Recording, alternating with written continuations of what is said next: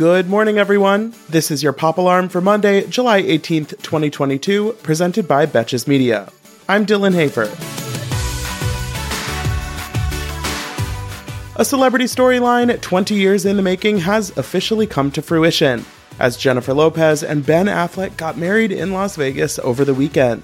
Unlike the publicity stunt Courtney and Travis pulled after the Grammys this year, this Vegas wedding appears to be the real deal, as there is a marriage license for Bennifer that was filed in Clark County on Saturday. The official filing shows that Jennifer's new name is officially Jennifer Affleck, who sounds like a mid-level prosecutor on Law & Order. Is this name change just for legal purposes, or are we supposed to call her that? Is J-Lo still an acceptable nickname, or is it J-Aff? J-Fleck?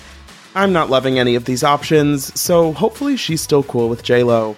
A source told People that the two had a, quote, super small ceremony in Vegas, and that they just wanted to be married, so they got married.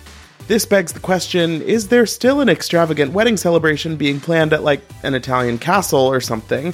Or have they decided to forego a big wedding, considering they've both done this before? Only time will tell, but I'm kind of hoping for the Italian castle situation, just so we can see who gets invited. As one marriage begins, another ends, and that's what is reportedly happening with Emily Ratajkowski and her film producer husband, Sebastian Bear McLard. The two were married in 2018 and had their first child together last year, but it appears things have gone south. Last week, rumors picked up when Emrata was spotted without her wedding ring, and a source told Page Six the other day that she is planning to divorce Sebastian because he was unfaithful. Actually, unfaithful is a polite way to put it, because the source said, quote, "He's a serial cheater. It's gross. He's a dog." Oof. If you're married to someone as stunning as Emily Ratajkowski and you still can't keep it in your pants, you probably shouldn't be in a monogamous relationship. Kanye West has been quiet on social media for the last few months, and it has been refreshingly peaceful. But he's still being Kanye when it comes to his music career. Over the weekend, he pulled out from his scheduled headlining appearance at the Rolling Loud Miami Festival, less than a week in advance. If this is giving you deja vu, Ye also dropped out of headlining Coachella this year at the last minute, though at least he gave them like 9 days of advance notice. Rolling Loud quickly announced that West will be replaced by Kid Cudi, which is a pretty amazing choice, and that has nothing to do with the musical aspect of it. Kanye West and Kid Cudi have quite the rocky past together.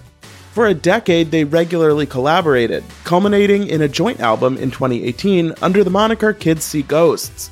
But since then, things got rough between them, and Kanye took shots at Kid Cudi for his friendship with Pete Davidson, amid his barrage of social media attacks earlier this year.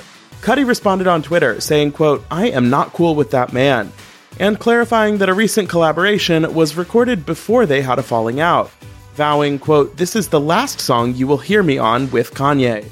Something tells me taking that headline slot is feeling pretty good for Team Cudi. And in an interview promoting his new movie The Gray Man, Chris Evans said that he is, quote, "laser focused on finding a partner." To which I say, Chris baby, slide into my DMs anytime you want.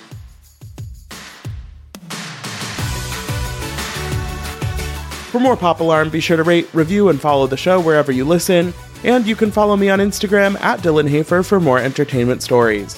Until tomorrow, I'm Dylan Hafer, and now you're pop cultured.